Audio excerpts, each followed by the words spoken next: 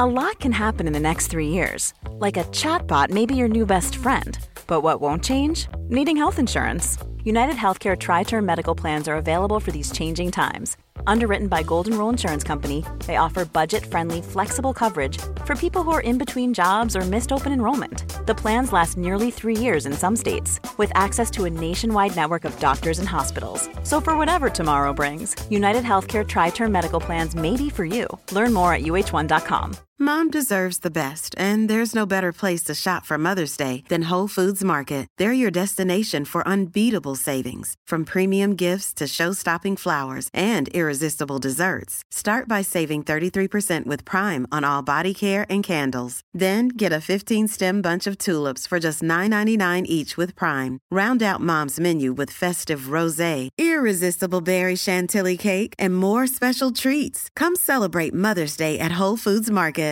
Planning for your next trip? Elevate your travel style with Quince. Quince has all the jet-setting essentials you'll want for your next getaway, like European linen, premium luggage options, buttery soft Italian leather bags, and so much more. And is all priced at 50 to 80% less than similar brands. Plus, Quince only works with factories that use safe and ethical manufacturing practices. Pack your bags with high-quality essentials you'll be wearing for vacations to come with Quince. Go to quince.com/pack for free shipping and 365-day returns.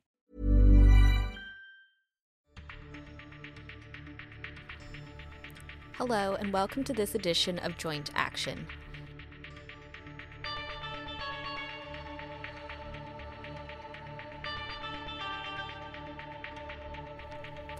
This podcast is dedicated to all those out there who have osteoarthritis. On the show, we unpack the truths and demystify the myths about the disease and its management. If you have joint pain and want to know more about how to manage it from the world's best experts, you've come to the right place.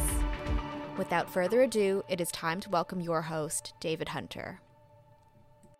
Hello and welcome to this week's edition of the Joint Action podcast, where we have the wonderful privilege of talking about the impact of osteoarthritis on sleep and how you can improve your sleep. Now, as you probably have experienced throughout your life with osteoarthritis, you'll get pain. Sometimes that'll disturb your sleep. But then sometimes you might also find that you have a poor sleep and the following day, your pain is not so good either. Now, sleep disturbances are incredibly common in people who have osteoarthritis. And research has postulated that a poor nighttime sleep is associated with increased pain the following day, and that sleep disturbances are associated with an increased risk for developing or worsening pain in the long term. So the interactions between pain and sleep are complex. And on this episode of Joint Action, we try to unpack that complexity. And we're joined by Peter Cistulli to discuss that relationship between sleep and pain and how we can improve that sleep. Professor Peter Cistulli holds the ResMed Chair in Sleep Medicine at the University of Sydney, where he leads the sleep research theme within the multidisciplinary Charles Perkins Centre. He heads the discipline of sleep medicine within the Faculty of Medicine and Health. He's also the director of the Centre for Sleep Health and Research in the Department of Respiratory and Sleep Medicine at Royal North Shore Hospital in Sydney. He's an active clinical researcher with 28 years experience in the fields of respiratory and sleep medicine. His thematic research has focused on the pathophysiology of sleep disordered breathing and novel approaches to therapy. Hello, Peter, and welcome to the show. Thank you, David. It's a real treat to be part of it, and I hope the listeners get something out of it today. I'm sure they will. It's a great pleasure to have you along. Now, before we get into the main content of today, which is obviously around sleep, I'd like to get the listeners to get to know you a little bit better. It's also selfishly for me as well. But can you share with the listeners a little bit more about your background and what a typical day might look like? Sure. Well, I guess being a sleep doctor conjures up all sorts of interesting ideas about what I do. But my background is actually as a respiratory physician or a lung doctor. And in the Australian context, sleep medicine really grew out of respiratory medicine because of the link to breathing disorders during sleep. I'm an academic and a clinician. These days I spend 60 to 70% of my time doing research, and I do that at the University of Sydney mostly. And I continue to hold a clinical appointment at Royal North Shore Hospital, where I run the sleep investigation laboratory and the sleep medicine service. So over a week, it's about 3 days of research and a couple of days of clinical activity. Brilliant. Now, when you're not researching and treating sleep disorders, what do you like to do outside of work? Well, I have to admit, I'm a bit of a homebod and I love fixing things around the house. So I'm a real handyman, a demon with a cordless drill. And yeah, I don't mind chopping down the odd tree and things. So it's all sorts of DIY types of jobs. Brilliant.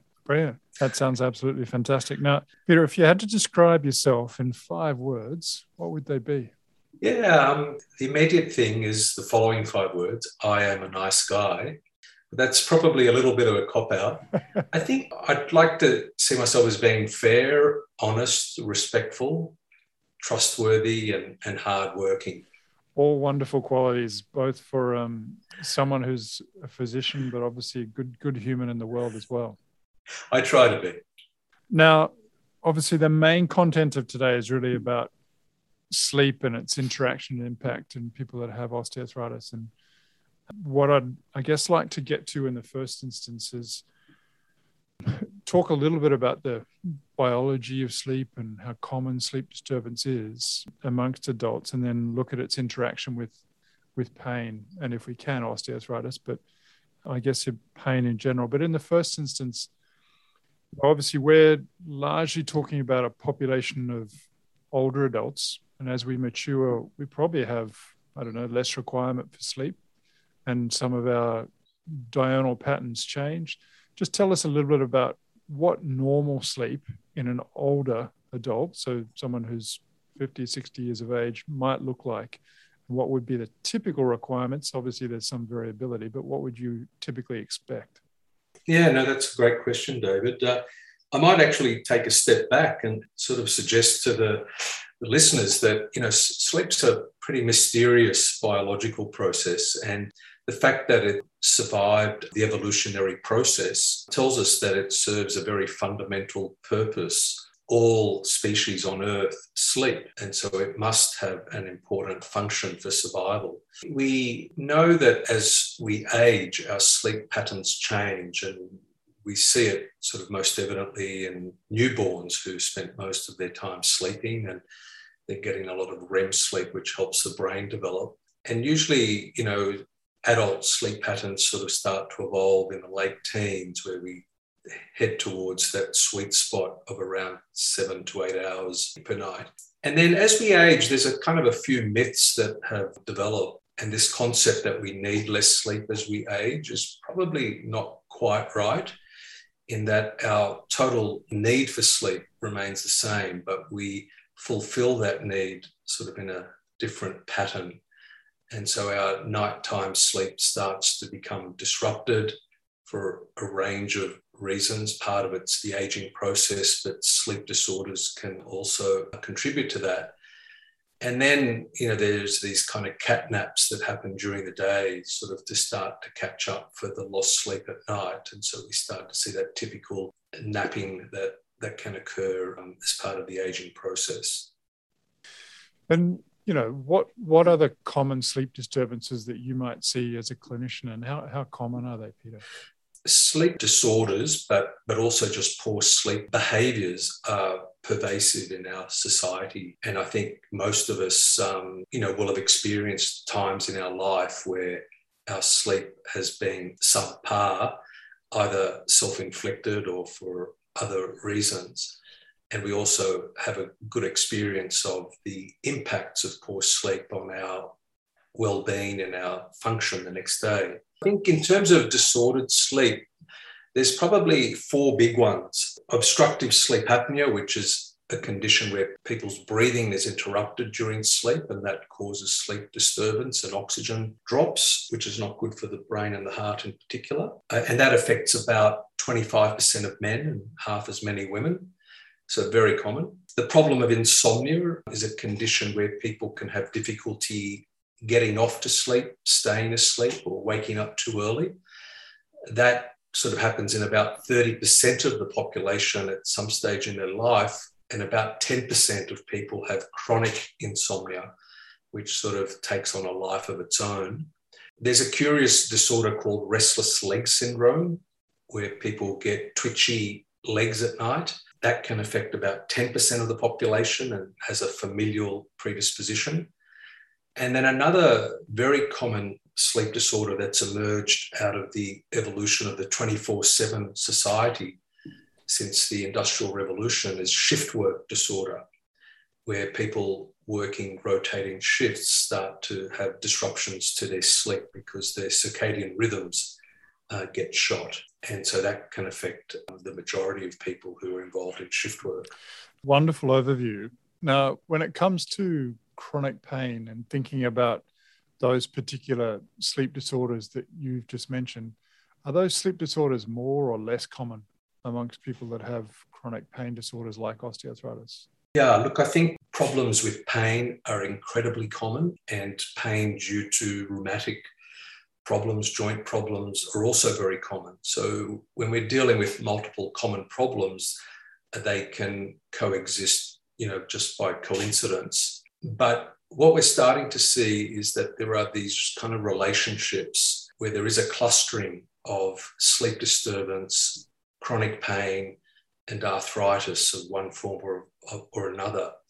And it starts to make you think about common risk factors and perhaps new ways of dealing with the problems in a more holistic way rather than dealing with the individual problems. I think if we start to think about sleep and pain, there's the intuitive understanding that if you're in pain, it's going to interfere with sleep. And so that's sort of the old way of thinking that pain disrupts sleep.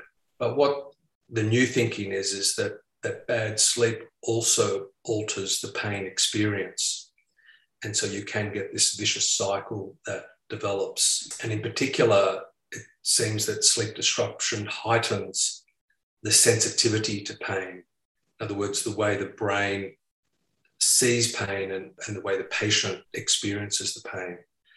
And so there have been very elegant experiments initially in animals, but also in healthy humans, where you disrupt their sleep and then you test their pain sensitivity, and it worsens after a period of sleep disruption. And so now we're taking that kind of research into the clinical sphere and finding that in clinical populations with arthritis and pain, for example, that preceding poor sleep can be a trigger for an exacerbation of the pain. That's a wonderful explanation, and I think probably very relevant to many of the people out there who have osteoarthritis, for them to understand that bidirectional relationship, if you want to call it that, where both pain can disrupt sleep, but also that sleep itself can exacerbate an underlying experience of pain through that sensitization. Are there other mechanisms that predispose to that sleep exacerbating pain, whether it be around, obviously you've mentioned central sensitization, but what does sleep do to systemic inflammation, particularly cognizant of the fact that a lot of the people that we're talking with osteoarthritis may be above a healthy weight and have features of metabolic syndrome and obstructive sleep apnea and other concomitant illnesses that go with that. But are there other systemic changes that go on within a person that may exacerbate pain as a consequence of poor sleep? Yeah, no, absolutely, David. I think you're right on there. I think, I alluded earlier on to sleep must be sort of a fundamental biological process. And one of the things we've struggled with is understanding the function of sleep. But I think that question of what is the function of sleep has been the wrong question, because it's not a single function, it's multiple functions. And one of the key functions is restoration of body systems, of tissue repair, and the like. And so if you don't get consolidated sleep, of which there are different depths, each of which probably have different functions, then the body's inherent tissue repair systems and systems for dampening down inflammation don't work. And so you get this gradual rise in damage and inflammation, which in the context of arthritis is very important, but it's also very important as an underlying mechanism that promotes heart disease and stroke and diabetes and the like. So this is sort of like an underlying substrate that's common to many diseases. And sleep seems to have an important role in modulating that inflammatory process. And then you touched on the fact that there are often comorbidities. And so people with arthritis may be overweight. Being overweight obviously puts pressure on joints, and being overweight can also interfere with sleep. In particular, it's a risk factor for sleep apnea, this condition where people snore and stop breathing at night. So if that starts to happen, not only do you get sleep disruption, which interferes with these processes that we're talking about, but on top of that, you get low oxygen levels, which further damages tissues and drives inflammation even more. So you start to get this sort of vicious cycle of effects. Of course, the consequence of poor sleep is that you're tired the next day. If you're tired, you might be less active. If your pain experience is heightened, you're going to be less active. That contributes to further weight gain, which makes sleep worse. So you can see how, you can quickly get on that slippery slope. Yeah, it does sound like very much of a vicious cycle in what you're just describing there, Peter. Now, you mentioned that obviously sleep has various depths that you go through, and I guess a normal sleep cycle.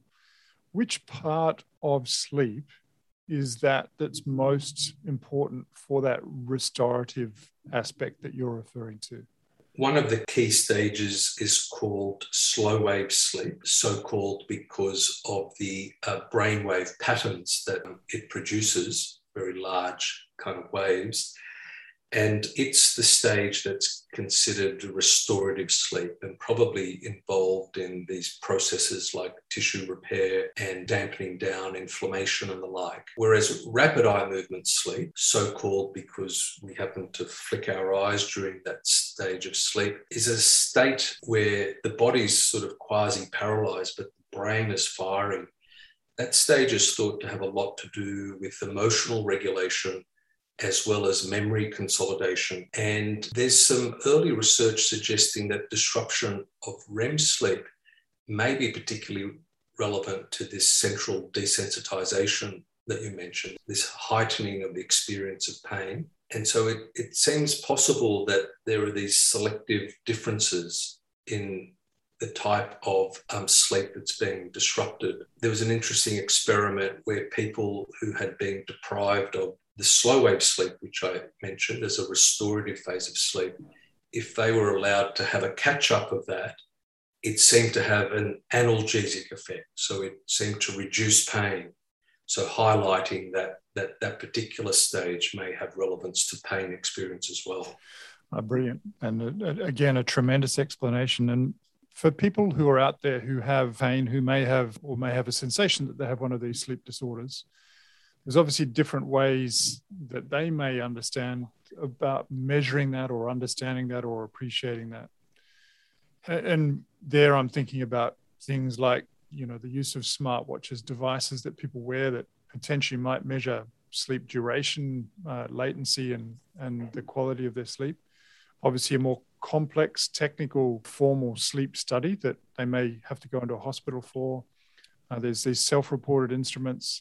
How does someone who's out there who has osteoarthritis, who's worried that sleep is compounding their symptoms, how do they go about working out if they truly do have a sleep disorder? Are these smartwatches all that they're cut out to be, and can self-reported instruments capture some of this? Yeah, no, that's a terrific question, and there's no doubt that the digital revolution that's upon us is really transforming the way healthcare is being provided. So I think the first comment I would make is that the simplest way for an individual to start to appreciate whether sleep is problematic is the way they feel when they wake up and the way they function during the day. If you wake up groggy and feel tired throughout the day, needing a rest and wanting to sleep, then it's a real clue that something's not right overnight. So that should start sort of an internal dialogue, if not an external dialogue with the GP. In terms of these consumer wearables, there's obviously some very good things about them and some less good things about them. First of all, I like the idea that it helps people get objective information about their lifestyle, whether it's physical activity levels or sleep levels. It is important that people realize that there are limitations to the information that these devices produce, and that because they're not medical devices, they're not subject to the same level of standards for proving their clinical validity. And so a lot of these devices make claims that far exceed the reality. If I sort of summarize what we know about these devices, they're pretty good at determining sleep duration, so reasonably good in that regard. But when they start to get into claims of measuring sleep quality, different sleep depths and the like, then that's a bit of a stretch. So I think there's that positive side of patients becoming aware of their sleep. On the negative side, people can get overly preoccupied about the data produced by these devices, and that can have a detrimental effect if you start to become over worried about your sleep. One thing about sleep is that it's a passive process in the sense that it happens to you. You don't have to do anything to let it happen. And the minute you start trying to perfect it, it all falls apart. So anything that causes excessive worry about sleep can be counterproductive. And that's where these devices sometimes produce problems. It's a marvelous explanation. And obviously you spoke about the wearables. The more complex way that a person might be able to understand their sleep is to do a formal sleep study. What's involved in a formal sleep study? Yeah, look, the traditional sleep test involves people coming into a laboratory and they get set up with all sorts of electrodes that measure brainwave patterns, breathing through the nose, some respiratory effort bands around the chest and abdomen, leg movement. We occasionally video the whole thing if we think there may be a neurological issue. It's a really comprehensive test, and it's done under the supervision of a technologist who sets you up and then monitors all the signals across the night. So very labour-intensive, fairly costly, and in a laboratory setting. Of course, the key concern there is that people may not sleep the way they do at home. And unfortunately, we now have technology that can do very sophisticated sleep testing in the home environment without the requirement for any supervision. And so patients can come to the sleep centre and get set up and take it home and sleep with it and return it to us. And we get really comprehensive information. There's the issue of, doing a single night and how representative that is of someone's sleep patterns. And so occasionally we need to kind of repeat it. Coming back to the whole digital revolution, I see a convergence between the consumer wearables and the medical device technologies. And I think we're not too far away from having medical grade devices that are going to be able to use long-term at home to really get more comprehensive information that can track trajectories and whatnot. It's tremendous. And obviously that sounds like it's in a state of flux, but what proportion of people that have a formal sleep study would be doing that at home now as opposed to coming in to the formal hospital laboratory environment? Yeah, it's a great question. So sleep studies have been done in Australia for close to 40 years. And in 2009, the government introduced Medicare reimbursement for home sleep testing. And if you look at the graph of home sleep testing, it's now surpassed that of in-laboratory testing. So I'm going to say that probably 60% of sleep studies are home sleep tests now and about 40% in the lab. Yeah. All right. Let's work through that dialogue that we've just been through with you, Peter. And, a person's woken up, they don't feel restored, they feel a bit groggy. You've obviously given us the explanation that there are a number of different sleep disorders that can occur in people with osteoarthritis. There's some different studies that they can do, but are there some simple things that they might be able to do in the first instance to optimize their sleep hygiene, if that's an appropriate word to use, in the first instance before doing anything formal with a sleep physician such as yourself? Yeah, no, absolutely. I think, so first of all, the term sleep hygiene is the correct term. Of course, it's got nothing to do with cleanliness per se, but it's about good habits, establishing good habits around the sleep process. And I think the first thing that an individual should ask is, are they getting enough sleep? The average duration for an adult, I touched on this a little bit before, is about 7 to 8 hours. So let's say 7.5 hours. And that should be viewed as a bit of a sweet spot. Turns out that, if you get less than that or more than that, then that could be counterproductive. So the first question is, are you getting enough sleep? In this day and age, we have lots of distractions in the way, and people procrastinate sort of around bedtime. And so people going to bed later and later and having to get up early, perhaps for work or other reasons. So there's a high rate of sleep deprivation in our population. And that would be the commonest cause of people feeling tired. And you can address that, obviously, by sleeping more. It requires a bit of discipline. The key to that is really having a bit of a wind down routine in the evening, not eating too late, having a break from work, activities, some relaxation. I think a lot of people these days are relying on electronic media for entertainment value or work in the evening. And one of the concerns about these electronic media, it's a big issue in teenagers and young adults, but equally in old people who are good adopters of technology. The issue is twofold. One, it's a distraction from getting to bed. But two, these devices are held close to the eyes and they emit blue light. That blue light is registered by the eyes. Our eyes, apart from being a visual organ, also have photoreceptors that detect light, and that light speaks to a particular part of the brain called the pineal gland. And when you expose it to light, it reduces the release of a sleep hormone called melatonin. And so this becomes a big problem if you're trying to go to sleep and your melatonin level has been reduced by the blue light. So this is a big problem. So avoiding electronic media use in the lead up to bed is important. I think in this day and age, we've all got worries, and a lot of people use the quiet of night to try and solve problems. So going to bed with unresolved issues can be problematic. So sometimes having a planned worry session in the evening, thinking about tomorrow's schedule, things that upset you during the day, can help relieve some of that anxiety so that you're going to sleep in a more relaxed state. And then, of course, the physical environment in which you sleep is important, having sort of a bedroom that's used for sleep as opposed to multiple other activities. I know some of the listeners will be thinking about sex. Yes, it's okay to have sex as well. So sleep and sex are okay in the bed. And then some of the other considerations for physical environment is the light. I'm trying to avoid light, so having good curtains, etc. But the other thing is bed clothing, blankets and whatnot, to ensure that you don't overheat. These days, a lot of people use doonas, and the problem with doonas is that they trap heat. That's why they're so nice.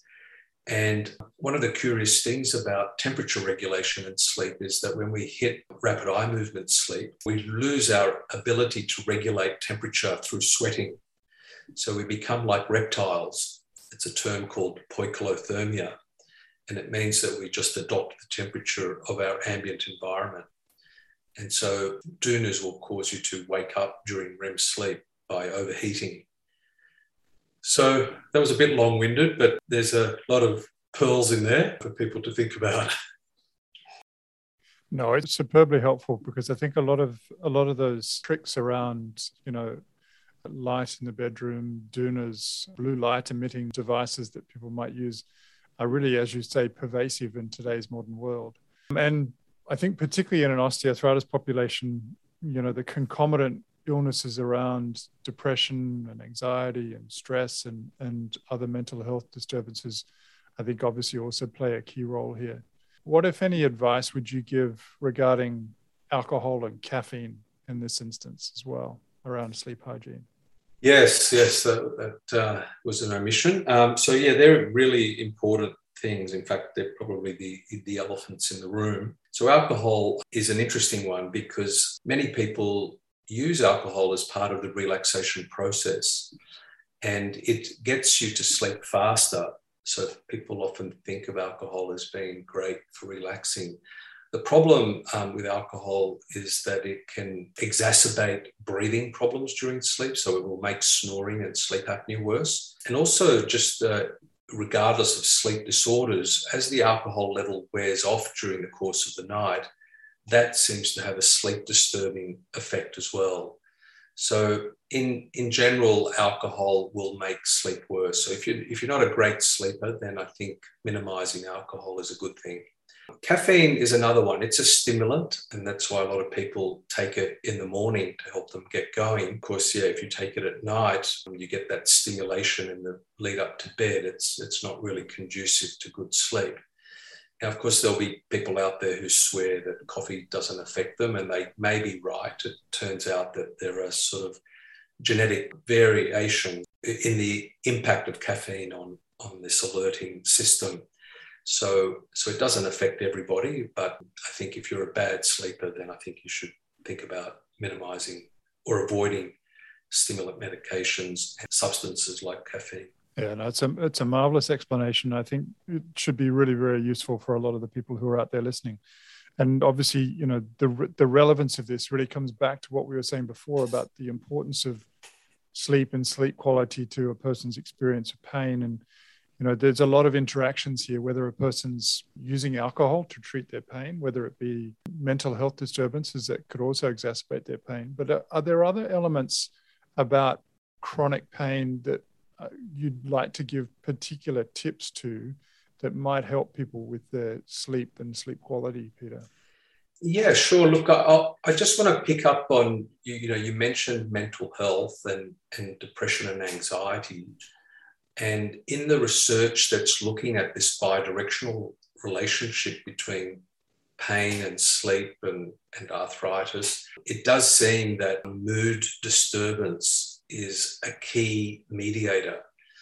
So what that means is that sleep will affect your mood, pain will affect your mood, and mood sort of then has relationships to sleep and pain. So there's no doubt that there's this complex interaction that's not just sleep and pain, but mood disturbance is a key feature of it. So coming back to the question of, what can people with chronic arthritis and pain do? I think hopefully this podcast today has helped open up some thinking about it. It's not just about painkillers. It's not about physical therapies, but thinking about the impact of lifestyle more broadly. And hopefully this podcast has opened up some thinking around sleep as one of those factors. It's not the answer to everything, but it's part of this complex picture. And I think that, the outcomes, the improvements to pain and quality of life, are probably more likely to occur if we start to take multi-pronged approaches to therapy, where we're not just dealing with the pain, where we're dealing with pain, mood, sleep disturbance all together to sort of try and achieve the best possible outcome, break these vicious cycles that we've touched on and turn them into virtuous cycles. It's a tremendous explanation. I think that'll be really very helpful for everybody who's listening out there. Now, Peter, for the listeners who are having issues with their sleep, are there any resources out there that you'd like to point them in the direction of? Yes, I can definitely point them to the Sleep Health Foundation. If you just Google that, you'll find them. And it's Australia's leading community-based organisation advocating for sleep health across all Australians and lobbying government on their behalf to sort of raise awareness about the importance of sleep. On their website, you will find fact sheets dealing with all sorts of sleep complaints and sleep disorders. And it's a very rich resource to get useful, easy to understand information. Tremendous. No, that's fantastic. If there's nothing further about sleep, we're going to move on to the next segment. And this is the rapid fire round. So quick questions, quick responses. But favorite book? I hate reading, certainly fiction. I like non-fiction and sort of self-development. And I'm going to choose a book that's a bit left field. It's called Heroic Leadership by a man called Chris Lowney. You've never heard of it, no doubt. That's most of your readers. Well, I think I probably had the same Jesuit education that you did, and it was pushed into our hand at school. So yeah, I've read. Good. Okay. I'm glad, yeah. So it's about the oldest company in the world, a 450-year-old company called the Jesuits, and some of the best practices that come out of that group. So that was a very impactful book in my life. Yeah, tremendous. Favorite movie? I'm going for a foreign film here. So as you might guess from my surname, I'm of Italian background, and there's a movie called Cinema Paradiso that won an Academy Award, the most beautiful film score. And it's such a simple story about a young man growing up in a Sicilian town and becomes a major film producer. Tremendous. Dog or a cat person? Definitely dog. I've got a little dog called Denzel, joy of our life. Wonderful. Favorite quote? Everything happens for a reason. I don't know who came up with it, but I kind of think that everything that happens to you, there's some kind of a learning that comes from it that you can take forward into your next experience. Yeah, no, it's a great perspective, because I think we benefit usually irrespective of what comes. Yeah. Yes. What's your favorite food? My father is the best chef, and he makes the best eggplant parmigiana. Lovely. Do you have a bad habit? I've got many, but the one that I'll share is that I bite my fingernails and I can't stop it. It's not an uncommon confession on this show. Where would you next like to go on holiday, COVID aside? I'm desperate to go back to Italy. We love skiing in the Dolomite region near Austria, and we desperately miss it. If you could have a superpower, what would it be? I'm going to say telling the future, although that is a bit daunting if you kind of knew everything that was going to happen. Yeah, I'd just like to know whether the investment in writing research applications is going to pay off. Just to bring people up to speed, Peter's just finished writing a grant. The rates of success in these grant applications is abysmally small. And I guess he's just trying to work out if that investment in time was worth it. But if you could meet anyone, dead or alive, who would it be? I'm going to say Nelson Mandela. You know, he's such an inspirational leader. And yeah, I've kind of read a lot about him, and just sounds like a remarkable man. No, completely agree. Now, Peter, if you could do anything to improve health and healthcare, what would you do? Look, I'm on a bit of a mission at the moment to raise sleep health awareness, and that was why I didn't hesitate to join this podcast. It was an opportunity to share the message. We're trying hard to sort of get government to understand the importance of sleep and recognise it as what I would call an upstream cause of many of our chronic illnesses that we treat in hospitals. The government is currently trying to put together a preventive health strategy, and they released a draft report, and the word sleep barely is mentioned, which is extremely disappointing. So that's kind of my mission, is to raise sleep health awareness. Sounds like a wonderful mission. Good luck with that. Now, why do you do what you do? What motivates you? I subscribe to a particular framework around motivation. It was actually by an Australian academic, McGregor, who says that there's kind of three driving forces to people's motivation. One is achievement, one is affiliation, and one is power. And it's not that you have one driving force, you may have more than one, but there is a dominant one. And in me, the dominant one is achievement. It's not so much achievement for personal reward, but it's really just that sense of getting things done, preferably as part of a team. So that's really what drives me. Superb. And in closing, is there any one piece of advice, knowledge, or wisdom that you'd like to give for people out there who have osteoarthritis?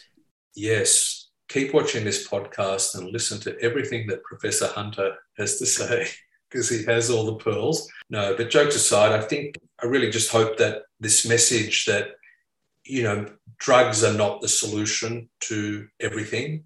And hopefully today's podcast has highlighted that there's a lot of things within your reach around your lifestyle that can improve your quality of life and your health, and sleep is one of them.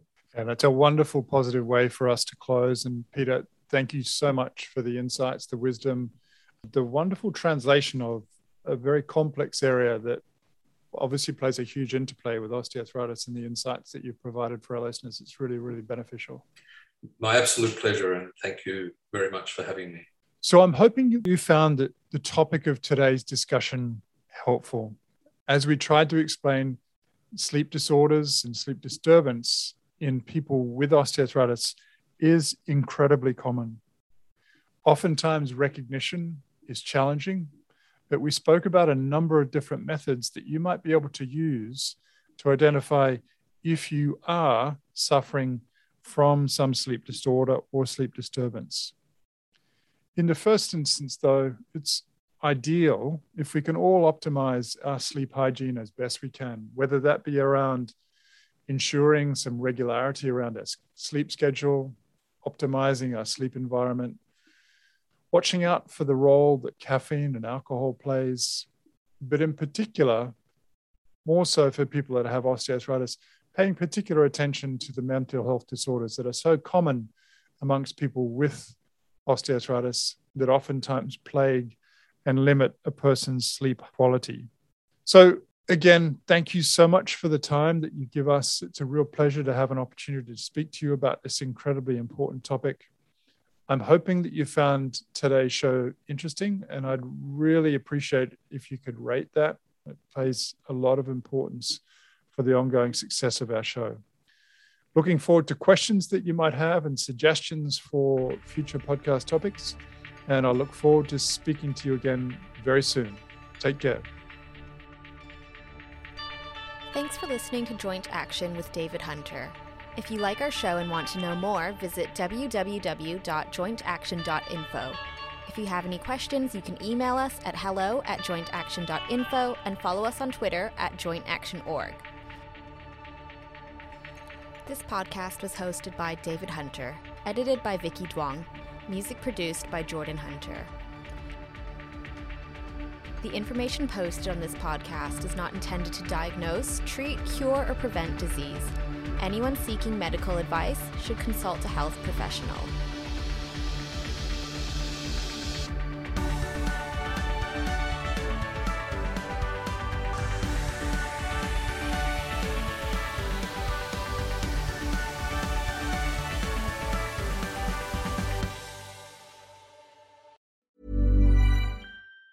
Planning for your next trip? Elevate your travel style with Quince. Quince has all the jet-setting essentials you'll want for your next getaway, like European linen, premium luggage options, buttery soft Italian leather bags, and so much more. And it's all priced at 50 to 80% less than similar brands. Plus, Quince only works with factories that use safe and ethical manufacturing practices. Pack your bags with high-quality essentials you'll be wearing for vacations to come with Quince. Go to quince.com/trip for free shipping and 365-day returns. Mom deserves the best, and there's no better place to shop for Mother's Day than Whole Foods Market. They're your destination for unbeatable savings, from premium gifts to show-stopping flowers and irresistible desserts. Start by saving 33% with Prime on all body care and candles. Then get a 15-stem bunch of tulips for just $9.99 each with Prime. Round out Mom's menu with festive rosé, irresistible berry chantilly cake, and more special treats. Come celebrate Mother's Day at Whole Foods Market. Hey, it's Paige DeSorbo from Giggly Squad. High quality fashion without the price tag. Say hello to Quince.